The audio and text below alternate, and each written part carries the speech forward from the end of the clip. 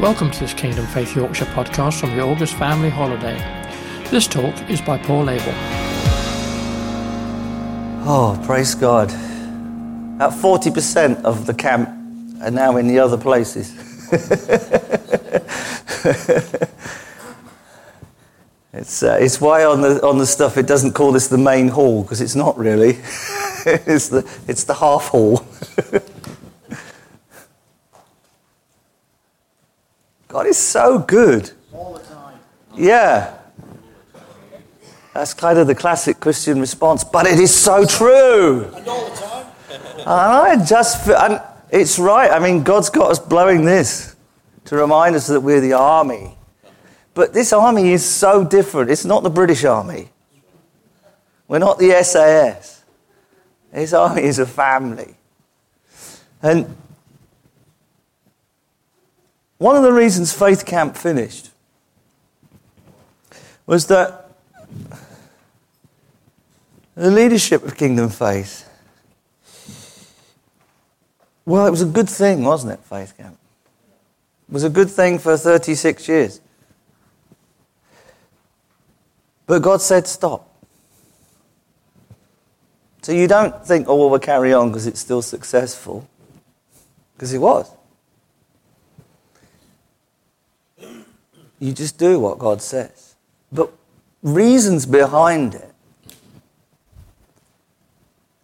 were because, this is what Pastor Colin felt the Lord said to him, was that Faith Camp had become something we all went to and we expected a breakthrough there. Well, of course we did. There often was. You know, there were miracles of healing and all kinds of amazing stories of what God did in those times. But God now wants that in every local congregation every day of the week. Which is why this has been emphasized on the local church and our friends and family. You've probably noticed it's not actually been very well advertised. That was deliberate. And if you're here, it's because God wanted you here. Because we were quite hard to hear about. It's not a massive gathering of people. But it is God's people coming to fall in love with Jesus. We are going to the other side. Yes. There are such incredible promises on us. And when I say us, I mean everybody in this room. Because God has placed us together. Some of us based in Scarborough, some of us are not. But he's put us together. And a lot of the time, I'm going to talk about what God has said to Kingdom Faith Yorkshire. But I know that he's got you here because you are part of it. I'm not going to keep saying that. I just want you to know. I don't have super clever words for you. I've hardly got any Greek. I've just got some simple things from the gospel. Like this morning. Very simple. But God just wants us to fall in love with him again. Fall in love with Jesus. And fall into the arms of the Father. And know it's okay. He knows you get in a bit of a tizzy sometimes. He knows you get worked up. He doesn't think any less of you. He's not surprised when we do something stupid because he knows us better than we know ourselves anyway. And do you know what? He trusts us.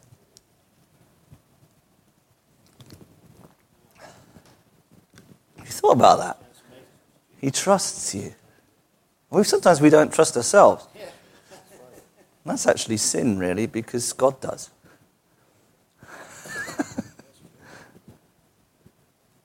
You think, well, I might do something wrong. Yeah, God knows that. In fact, God knows the things you're going to do wrong. And he still trusts you. He's not going to let his trust be determined by you. Your sin is not going to change God's plan and destiny. You're not more powerful than God.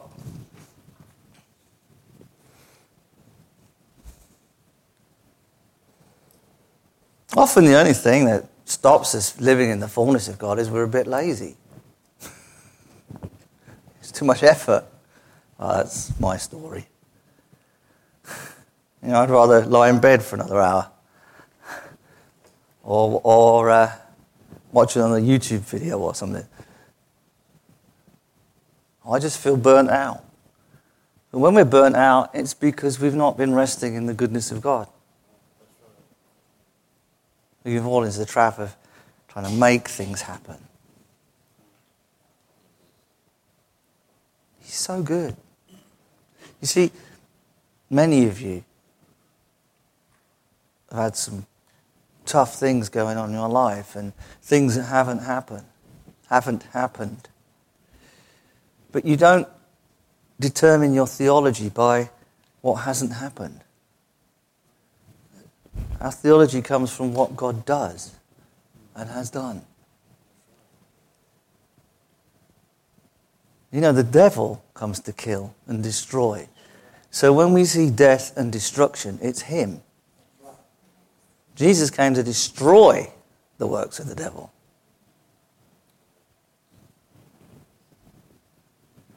We were chatting this afternoon. I was chatting with Brian and Kat, and he was talking to me about that story and about how when the boat went across that lake, on the other side of that lake was a God appointment. It was where he cast the demons out of that demoniac. It's all he really ever did over there, and then he came back again. Just popped over through the storm. That storm wasn't an ordinary storm because the disciples were, most of them anyway, in that boat, experienced fishermen. They knew what Lake Galilee was like, so then to be frightened, it must have been some storm.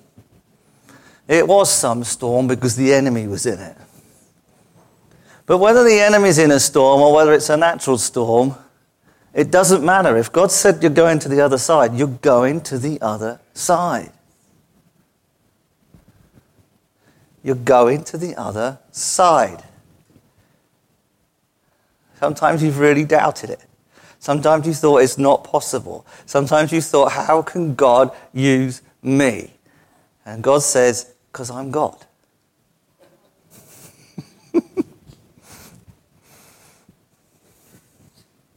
We're going to the other side. Now, as I was praying about what we were going to look at these few days, and I was praying, God, should I ask different people to speak and stuff like that? I mean, you saw the team that stood up, that sorted this camp. And you noticed that I was not in it. Because I'm very wanting to give out. And I have a tendency not to want to do things. And God said, I want you to talk at every meeting. And actually, I don't know whether you'd believe it or not, I really struggled with it. And God said, no, I'm going to give you something specific for the people that are there that's going to enable us in this going to the other side or going into the promised land. And I took us back a couple of weeks ago to the fact that that old verse that comes from the days when we began the J24/7 ministry in Horsham, Numbers 14:24. But because my servant Caleb has a different spirit, I will give him the land he went into, and his descendants shall inherit it. One of the great things that Kingdom Faith has always contended for is that the move of God not be a great flash in the pan. We're not interested in having the God channel coming and filming a series of meetings and everybody knowing about Kingdom Faith. We don't want everybody to know about Kingdom Faith. We want everybody to know about Jesus. But we do contend for a move of God that goes into a generation and to a generation.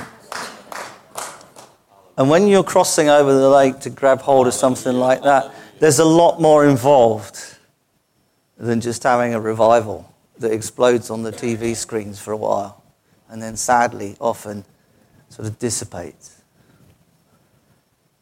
Well, this is a Jesus movement. And maybe no one will ever be famous except Jesus. Because that's the only one we want famous.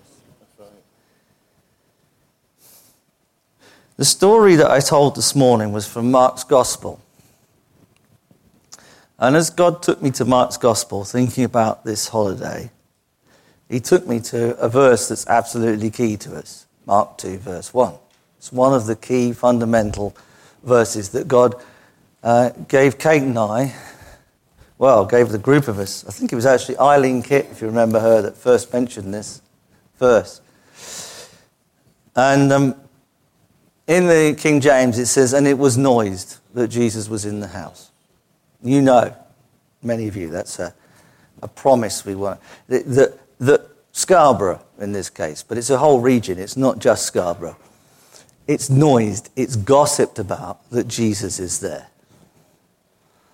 And we've seen many blessing and stuff like that in that it's talked about that the summit is not a hidden little obscured place in the town. Lots of people know about it.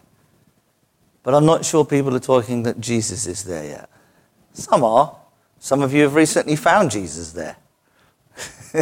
In a whole new way. Oh, that's awesome. But this is the time. I believe this is the time when we're going to start living in this. Jonathan Croft had a prophetic word at a recent trustees meeting. He's the leader of Kingdom Faith in London and used to be one of the national elders. Still is part of the national leadership. And it was a very simple one. He just said, I saw God told me that you're turning the page. And that's a very simple word. It's a turning of a page. And at the time I thought that sounds good, something new. But the more I've thought about it, the more God sort of said and revealed things to me. I mean, one of the things when you turn a page, like if you turn a page in this Bible here, is the new page has got all new things on it. But it all builds on what's gone before. And it's when God is doing a new thing amongst us, but it's going to build on what has gone before. And you're part of the foundation of this. I've called you by name.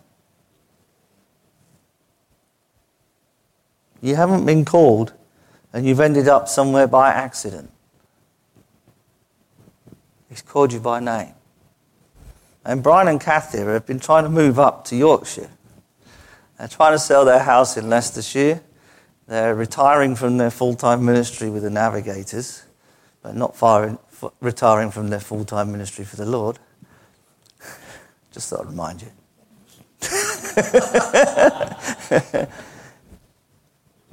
And it hasn't happened yet, but they know they're called. The only thing is, Kathy's not sure whether she likes the idea, because I keep, unfortunately, challenging you. Apparently, I'm hard to say no to. I was thinking, I wish more people knew that. But we need to see them moved and that house sold. Yeah? You want that, don't you? Shall we pray for them then? Now. Yeah, come on then, let's all stand up. Let's have them down the front here. You can come forward and lay hands, or you can stay where you are. But if you don't know who this couple are, you can shoot them later, because this is the couple that first discipled me when I was Christian at university. So all the good stuff is me, all the bad stuff is them. Yeah. Come on, let's have a few laying on hands. But also, you know what? I think we need to speak to the storm that stopped them getting here so far.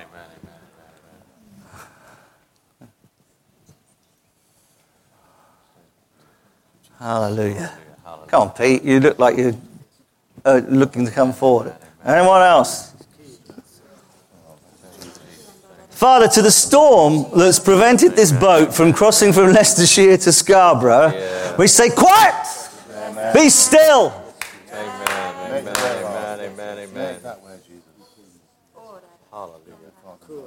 I feel like at that there was just a storm. It stopped. Father, we pray that Brian and Kath get an absolutely amazing offer on their property. You like to bless us in all sorts of ways, Father, and we ask now that property sells for an amazing price. Not what they were expecting, something better. And Father, that sets up exactly with something that you have for them in Scarborough, that will be a place that they love, a place that they enjoy. Oh, Father, hallelujah. Come on, Jesus. Adrian, come on. You've just had a wonderful house released to you. Come and release a wonderful house to these people. Hallelujah. Father God, I thank you for Brian and Kath. Amen. I thank you that there is a rainbow of promise Amen. linking between Leicester and Scarborough. I thank you, Lord, that a new dawn is happening in their Father, let your light shine in that connecting rainbow. And Lord, we lift that sail to you. We continue to lift this marvelous stuff to you, Father. Guard them, guide them. And Lord, let your rainbow of light shine in their lives. Let favor occur. In Jesus' mighty name, amen. Hallelujah. Thank you, Jesus. Thank you, Father. Actually, if there's anybody else, you might not have Adrian's voice. I have technology. You've got it, Shona. Anybody else want to pray something out that so make sure everybody can hear? My goodness is running after. Oh, yeah. Running after you. My goodness is running after. It's running after you. My goodness is running after. It's running after you. My goodness is running after. It's running after you. Thank you, Jesus. Amen. Yeah, Brian and Kath, God's saying His Come on, goodness is the wind in your sails. From today onwards, it's that wind, that goodness within your sails is going to take you across the sea from Leicester to Scarborough. Hallelujah. Amen. Amen. Hallelujah. See you soon. Yeah.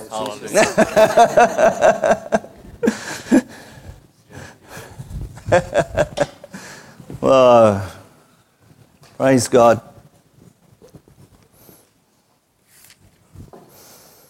So you got that promise that's been given to us, and it was noise that Jesus was in the house.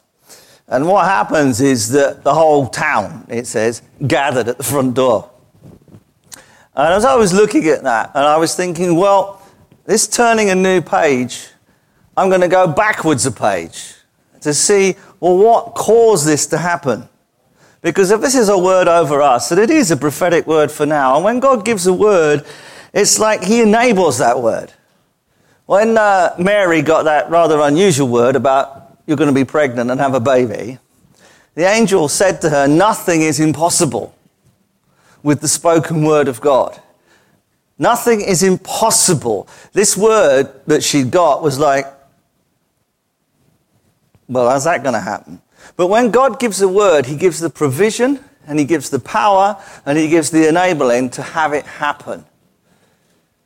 And in many translations, it just says nothing is impossible with God. But actually, it's nothing is impossible with that spoken word of God. You speak out God's truth. And the power that is released, the enabling that is released, brings it about to happen. So if God has given us this word, when we're praying it, when we're speaking it out, that it was noise that God was in the house, let's have a look what happened before. Because God will be saying to us, this is for you. Good things. So that's what I did. And I went backwards.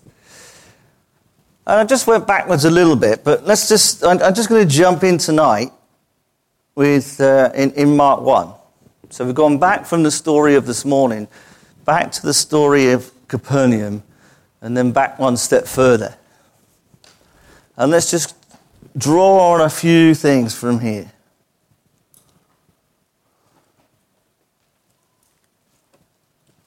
This is a room full of champions. And champions play to win. One day Jesus was walking along the shore of the Sea of Galilee when he saw Simon and his brother Andrew throwing their nets into the water, for they were fishermen. Jesus called to them, "Come, follow me, and I will make you fishermen of a different kind. You will catch people." Without hesitating, they abandoned their nets and followed him.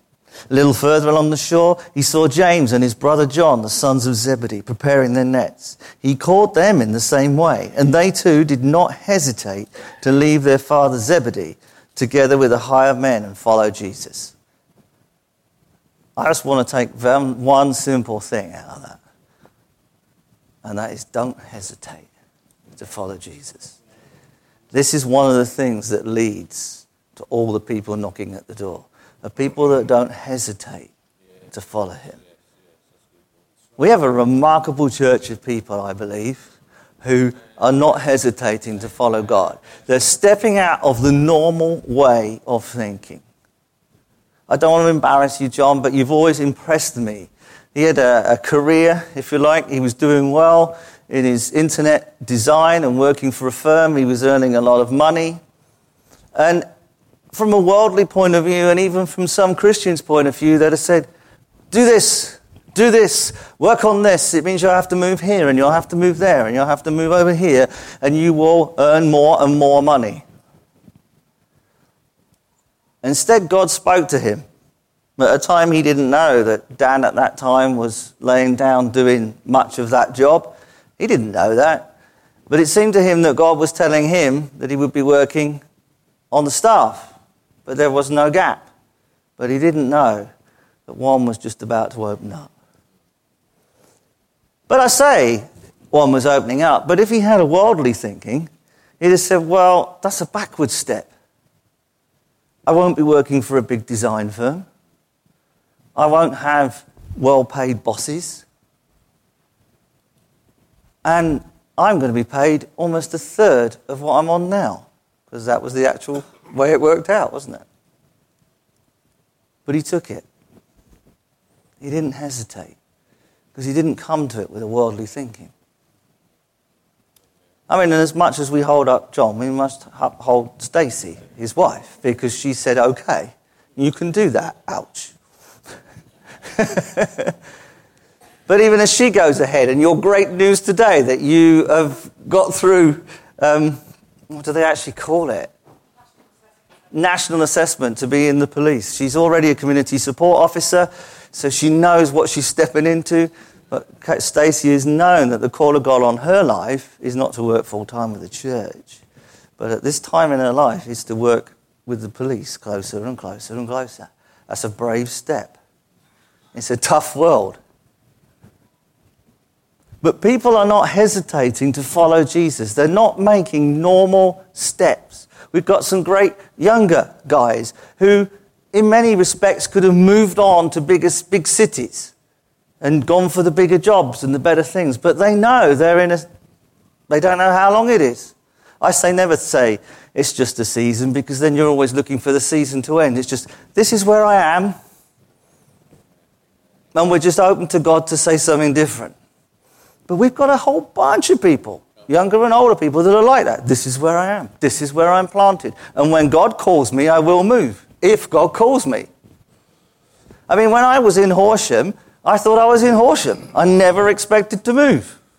If people ask me now, do you think you'll move on? The answer is absolutely no. It could happen. I don't see it happening. There's certainly everything within me doesn't want it to happen. I love what God's doing amongst us. I love this family. It would be very painful. But I won't hesitate if he does. But we need disciples who don't hesitate. Sometimes this is portrayed here as, almost like a Disney film thing.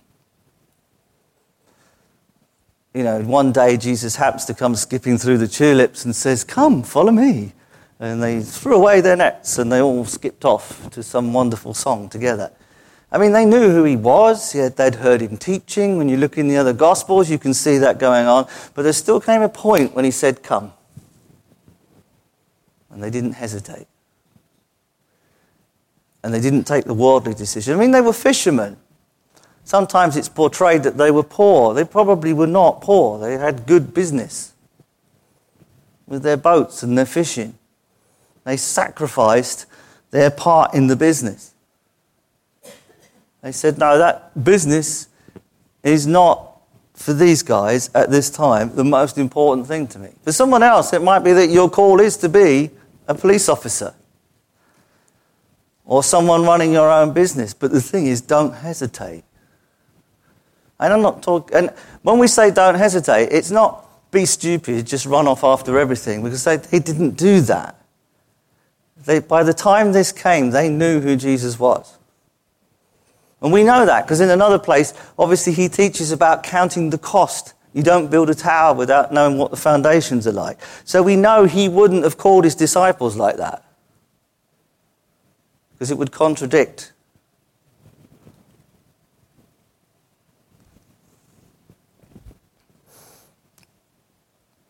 Don't hesitate. Why wouldn't you? Why would you hesitate to follow somebody that has such a good plan? Sometimes it doesn't look like it. It didn't look like a good idea to give up the fishing business or leave it with other members of the family. We're just going to go on the road with you. And where will our income come from? God will provide. And he did. There are probably so many of us in this room that's got wonderful stories of how God has provided for us at different times. It's amazing. Anyway, they go to Capernaum. They go to the synagogue, and it says that Jesus begins to teach. And people are amazed, verse 22, were amazed at the authority with which he taught them, an authority which teachers of the religious law did not possess. You know, that wasn't because he was God. It was because of his relationship with the Father.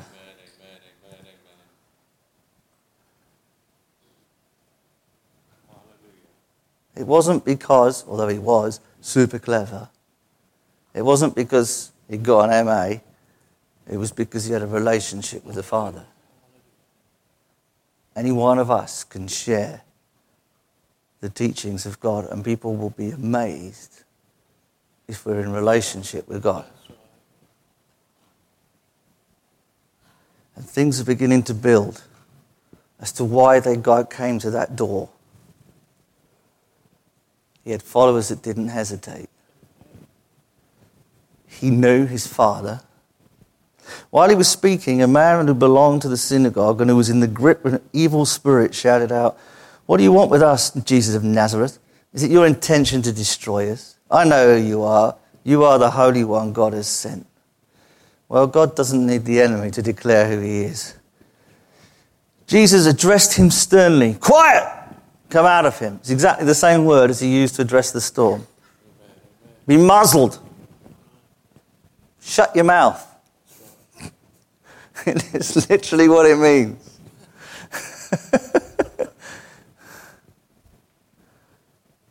And the evil spirit causes the man to have convulsions and comes out with him with a great shriek. And then they're all amazed. Where's this authority coming from?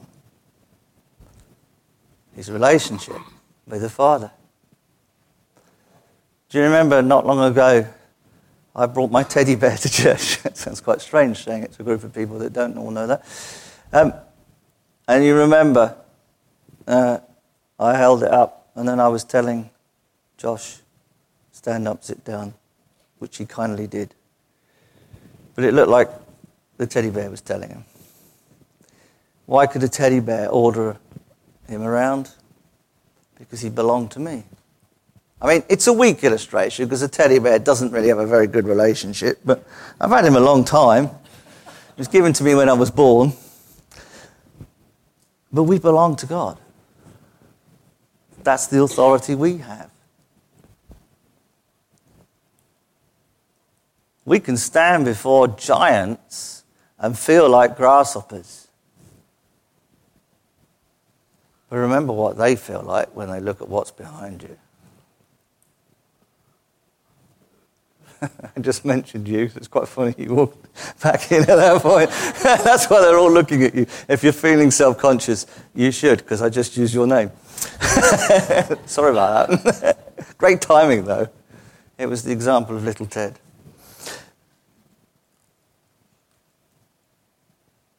What are we going to make of this, they say? First, we hear a new teaching with greater authority than anything we've heard before.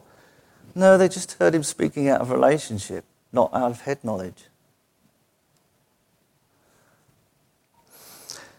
He issues commands to evil spirits and they obey him. It was no wonder that the news about Jesus spread rapidly throughout the whole region of Galilee. Okay, now we're beginning to find out why these people came to the door. Why it was gossip that Jesus was in the house. It's because he doesn't hesitate. His followers weren't hesitating. And it's because of his relationship with his Father, which caused him, when he taught, to have such authority in what he said. Because he was little Ted compared to big Ted, if you like. Which is why it's the same for all of us. And as the page turns, this is where we're turning to. We're not talking about God's got to do all this stuff in us. God's got to do this in us. We're talking about what God has already done and what is happening now. I mean, if you're like me, you probably don't feel totally sorted. Anyone? Suzanne? Totally sorted, perfect. She's so Jesus-like. No, we all feel like that, don't we? We all feel, but God says, look, I love you. Will you stop worrying about all that stuff? I will sort it, and you will repent. In other words, you will change your mind. Remember, that's what the word actually means. Repentance. The trouble is, the problem with that word is we've tended to associate it with sort of lots of crying, snot pouring out your nose, sackcloth and ashes, wailing. That's not repentance unless there is a change of mind. Now, it might go with it because you realise, what a mess. But God doesn't really want you to do all that. All he wants is to change. Sometimes it's a very necessary part of the change. Sometimes, God wants people to change their minds, to repent because of how wonderful he is.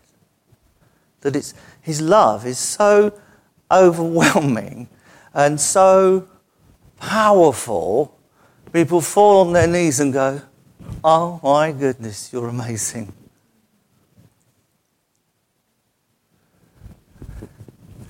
How good has something got to be to cause people to do that? Anybody can do the fear. Really, you can just shout. But to get people to fall on their knees because of goodness. But that's what happens here.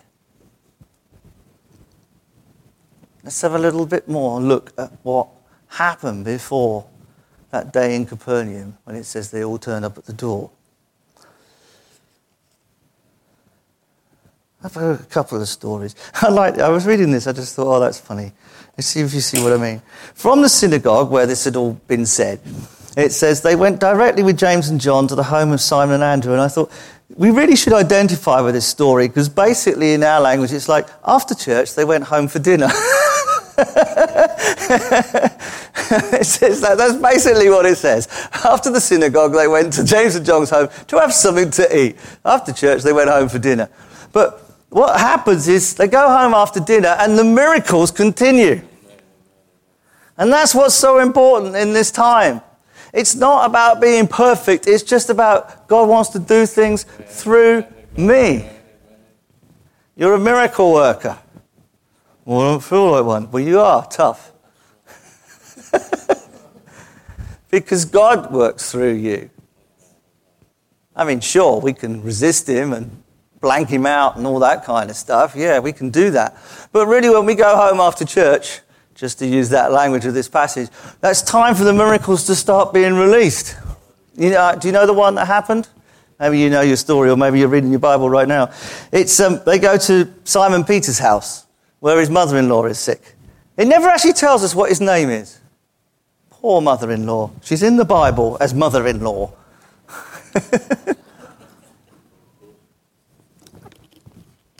Should redeem mother-in-laws for all time. She was in bed sick with a fever. They said, never mind, you have a rest, we can get something ready. No, Jesus knew it was time for a miracle. This ordinary moment of a meal after church was time for a miracle. Sunday afternoon is time for a miracle. Sunday evening, time for a miracle. Monday morning, time for a miracle. I don't mean just you getting up on time either. You always get up on time.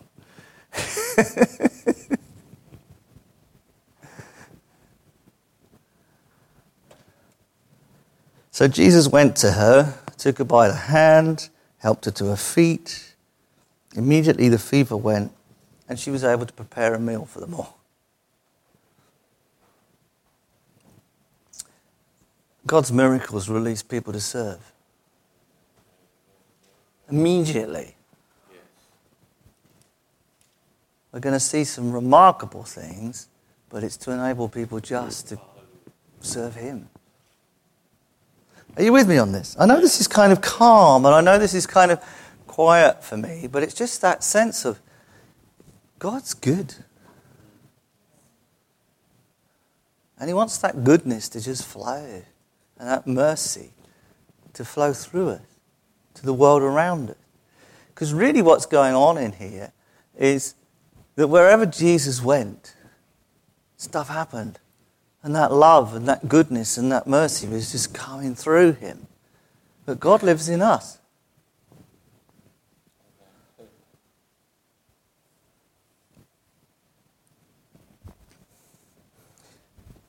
It's John that writes, as he is in this world, so are we. And the NIV these days, they've changed their translation. They say, we're like Jesus in this world. That is not a good translation. We're not like Jesus.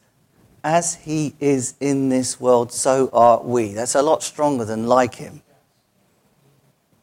Everything He did is a pattern to be followed. I mean, in a different culture, in a different environment, but and notice it says, as He is. Not as He was, as He is in this world. So it's even as Jesus is now in this world, so are we.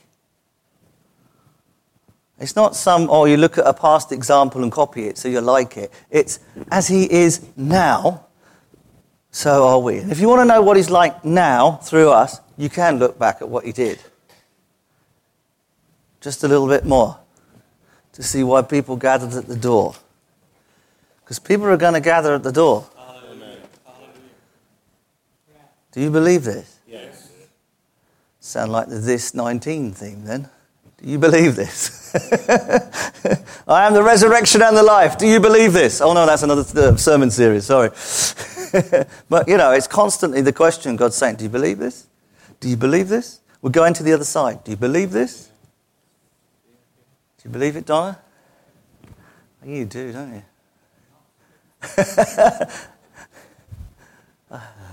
I'd say wait for us, but you don't need to. We're all coming. Right, one last story from here. No, I missed that bit. Let's just go to this bit. On one occasion, and this is the story before the noised story. On one occasion, a leper came to him, fell to his knees and pleaded with Jesus, if you want to, you can make me clean.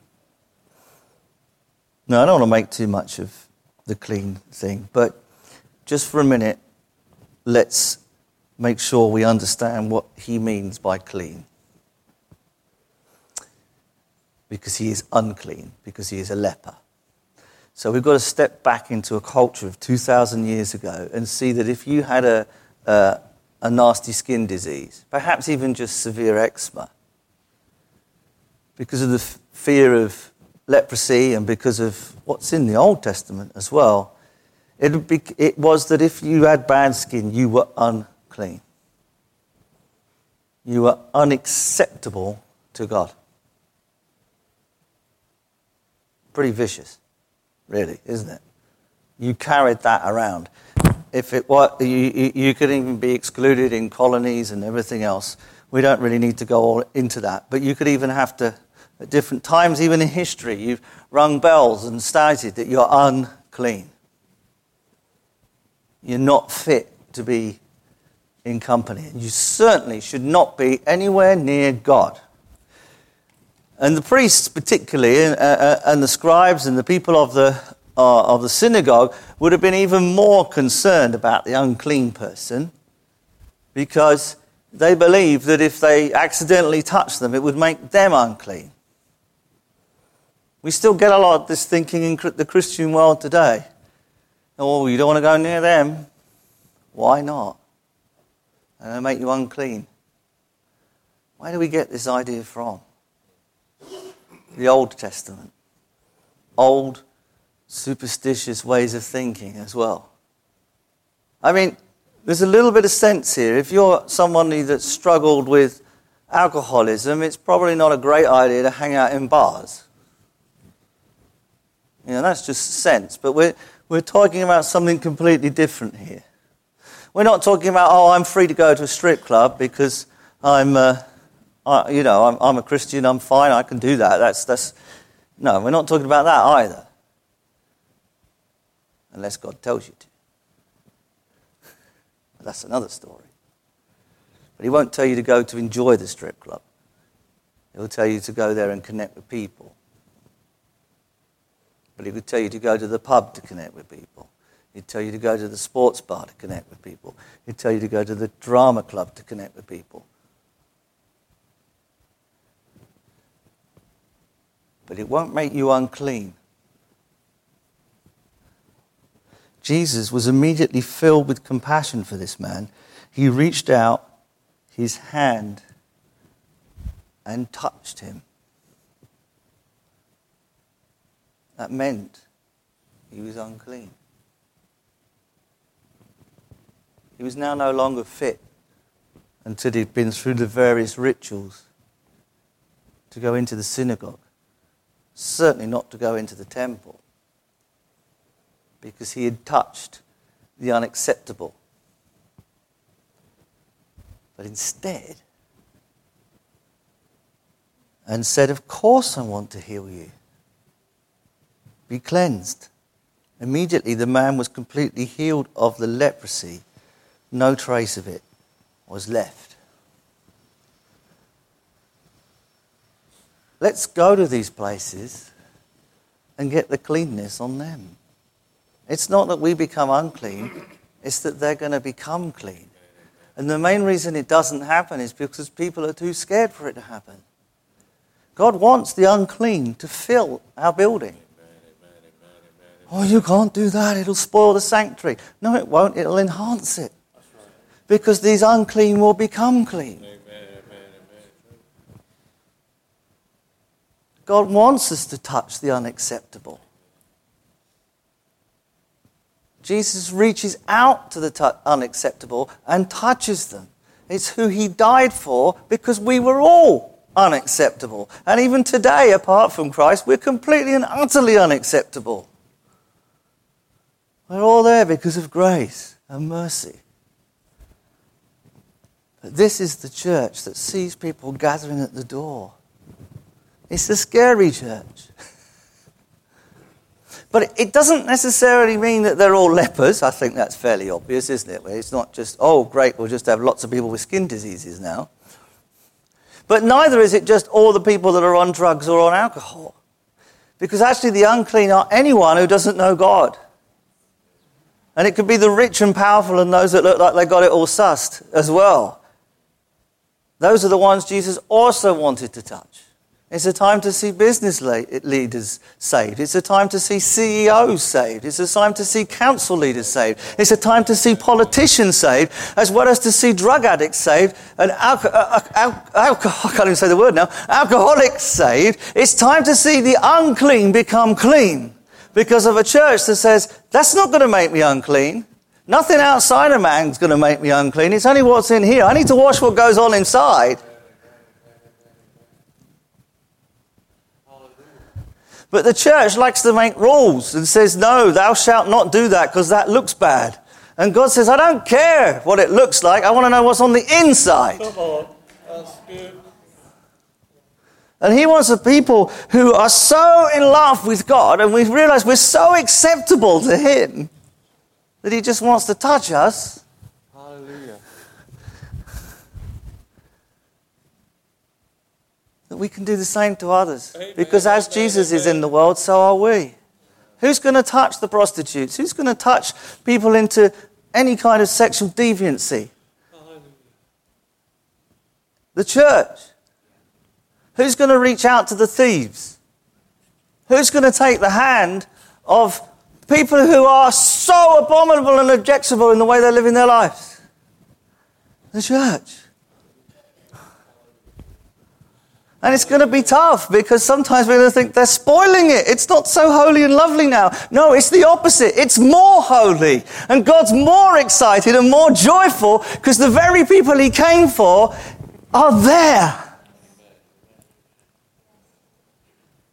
But we won't be nice middle-class England church singing nice songs and having lovely little God encounters. You know, we'll be trying to meet with God and there'll be somebody's come in for the first time and their children are running around the legs of the person trying to preach. Fantastic. Is it something that we want to encourage? No. But if it's something that's happening because somebody's just walked in and they don't know how their children should behave and they don't know what they're going to do, yes! Oh, I wish that child over there would stop screaming. What if that family are here for the first time, second time, third time, and they're hearing the gospel for the first time in their lives and they're meeting a people who are saying, welcome, then praise God for the screaming child. If it's somebody that's growing in God and somebody that knows what it is to be God and something that knows about encountering God, then there is a time when they say, okay, I'll take that child out for now. Yeah, it's not saying, oh, we're just going to have screaming children. I'm not saying that at all, but I'm saying we're not going to judge the people with screaming children either. In fact, we might actually get alongside them and help them with their children.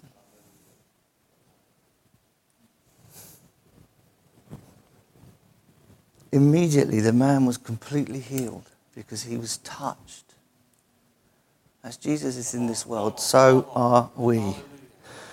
The religious thinking, the legalistic thinking said, if you touch it, it's going to make you dirty. You won't be acceptable by God. God says, if I touch it, it will become clean. Amen. And as Jesus was in this world, so are we. As we touch the world, it will become clean. We can't complain about the darkness in the world because we're the light. It's not the world's fault in that sense. It's the church has to be the witness.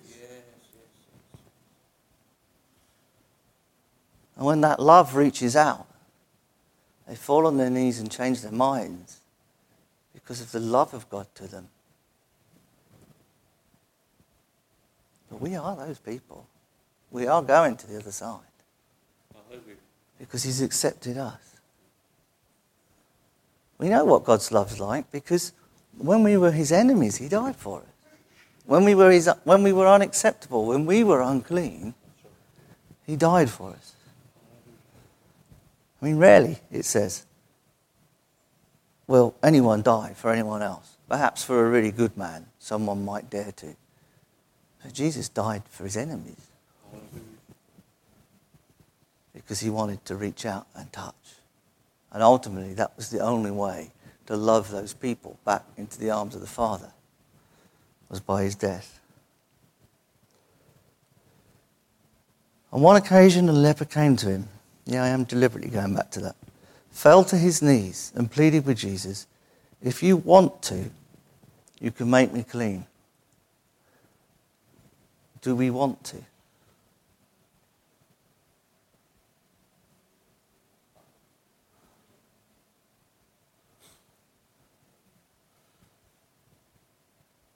Do we want to?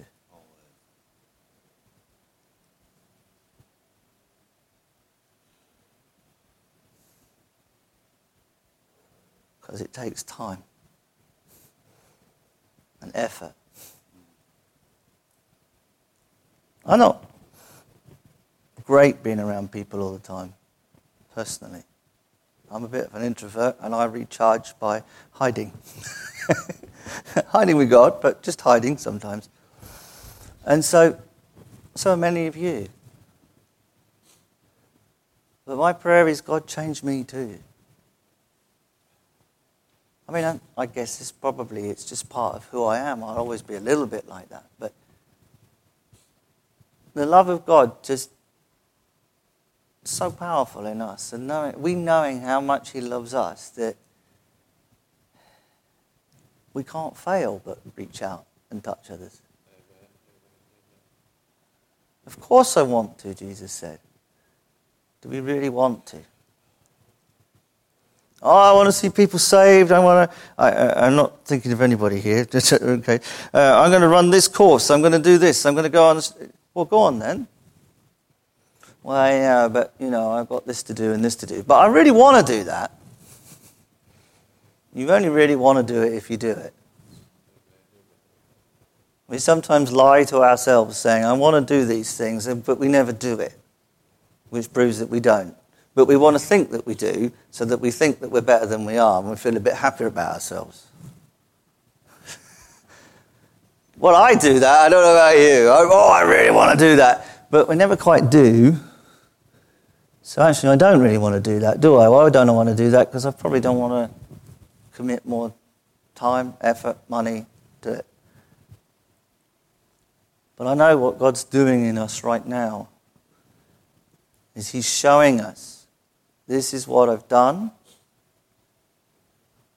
because this is the page you're turning to. Actually, you were correct. Yeah, you do want it. We've just got to remove all hesitation.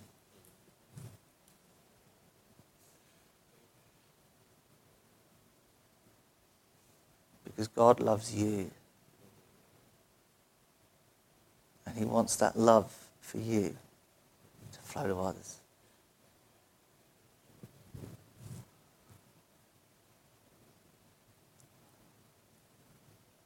Amen?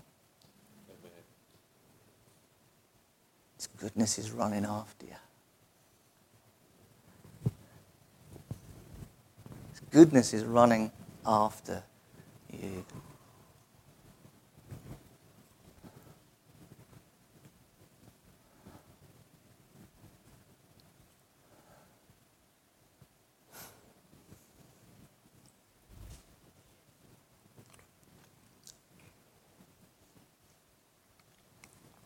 Just sit in God's presence for a minute.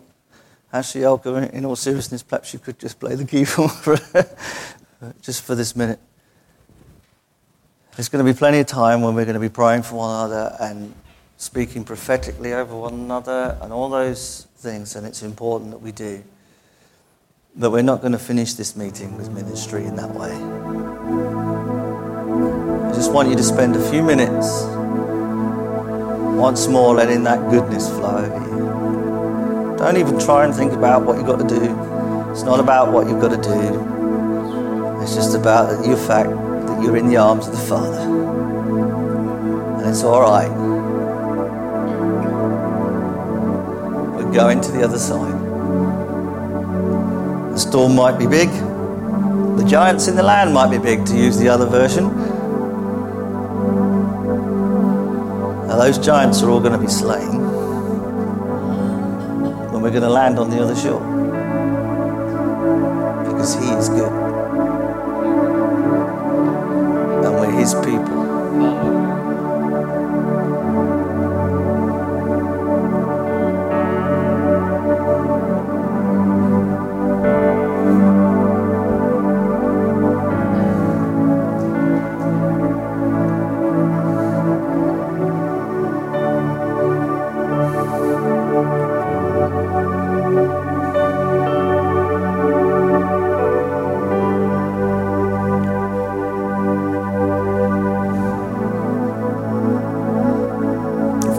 I want to be cleansed. Immediately the man was completely healed of the leprosy. No trace of it was left. Some of you in the room right now, for whatever reasons, you've been feeling unacceptable or unclean or not good enough. If you want to come before Jesus right now, your prayer can be exactly the same as the leper. If you want to, you can make me clean.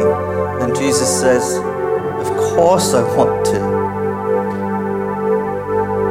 And right now he'll reach out and touch you with the Spirit.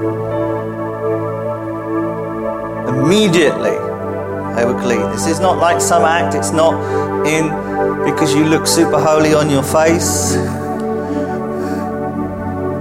It's just, Jesus made me clean, which is just another way of saying, forgive me, or Lord, have mercy on me. And Jesus says, of course. And he's reaching out and touching you right now, saying, you are forgiven. You are acceptable.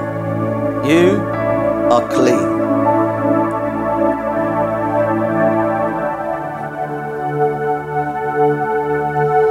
Immediately, the man was healed of the leprosy. No trace of it was left. Whatever's been bothering you, whatever's held you back, whatever, maybe there's something you've just been feeling guilty about or not right about, or you think, oh, I should have done more. God just says, let it go. Let me touch you.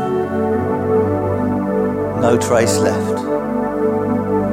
When you pray, Lord Jesus Christ, Son of God, have mercy on me, the mercy washes through you.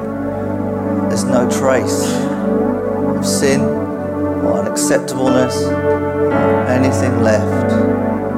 You're pure and you're holy. As Jesus is in the world, which includes holy, so are we. As the church realizes, oh wow, we really are as Jesus is and was, so the people will come to the door. Why? Because they see that they are acceptable, that there is someone that wants to reach out to them, that there is someone that says, no, it's okay, you can be clean.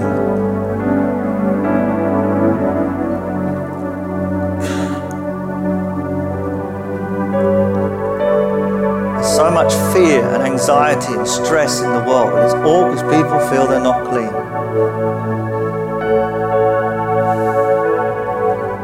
The worst perpetrator of domestic violence is because they're afraid. I'm not justifying it, it's a terrible sin. But the reason a man, usually, but it can be women as well, in fact we're discovering it's perhaps even approaching 50-50. It's just been another quiet one. The reason someone is like that is because they're often, it's usually to do with fear. Fear of losing that person. Fear of not being good enough, being a husband. And so they control the other person through fear. But you are clean.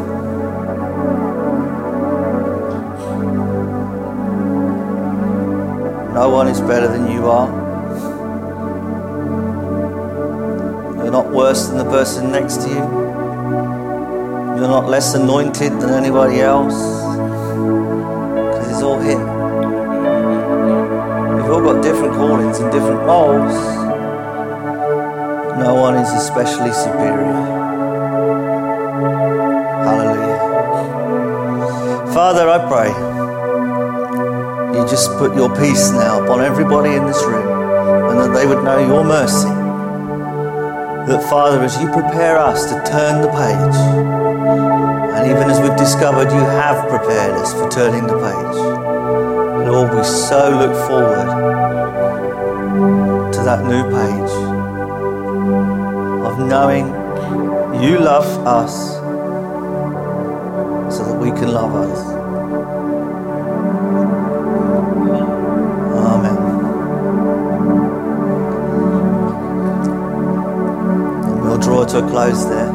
It's just gone 8 o'clock, so if you've got children in the groups, you've got to go and collect them. Claire, was there any important notices? 8:30 for the encounter. If you want to be here, Claire will be leading that. 8:30 in the cafe this evening for hot chocolate and cake. Wow. Which is about 25 minutes. And then 10 o'clock tomorrow morning, and then you've got the timetable for the rest of the day. Have a wonderful rest of evening and enjoy God's love. He's actually good, you know. Oh, look, there it all is. There it all is. Be blessed. Thank you for listening to this Kingdom Faith podcast. We trust it's been an encouragement to you. For more information and resources by Kingdom Faith and for our other audio and video podcasts, please visit kingdomfaith.com/Yorkshire.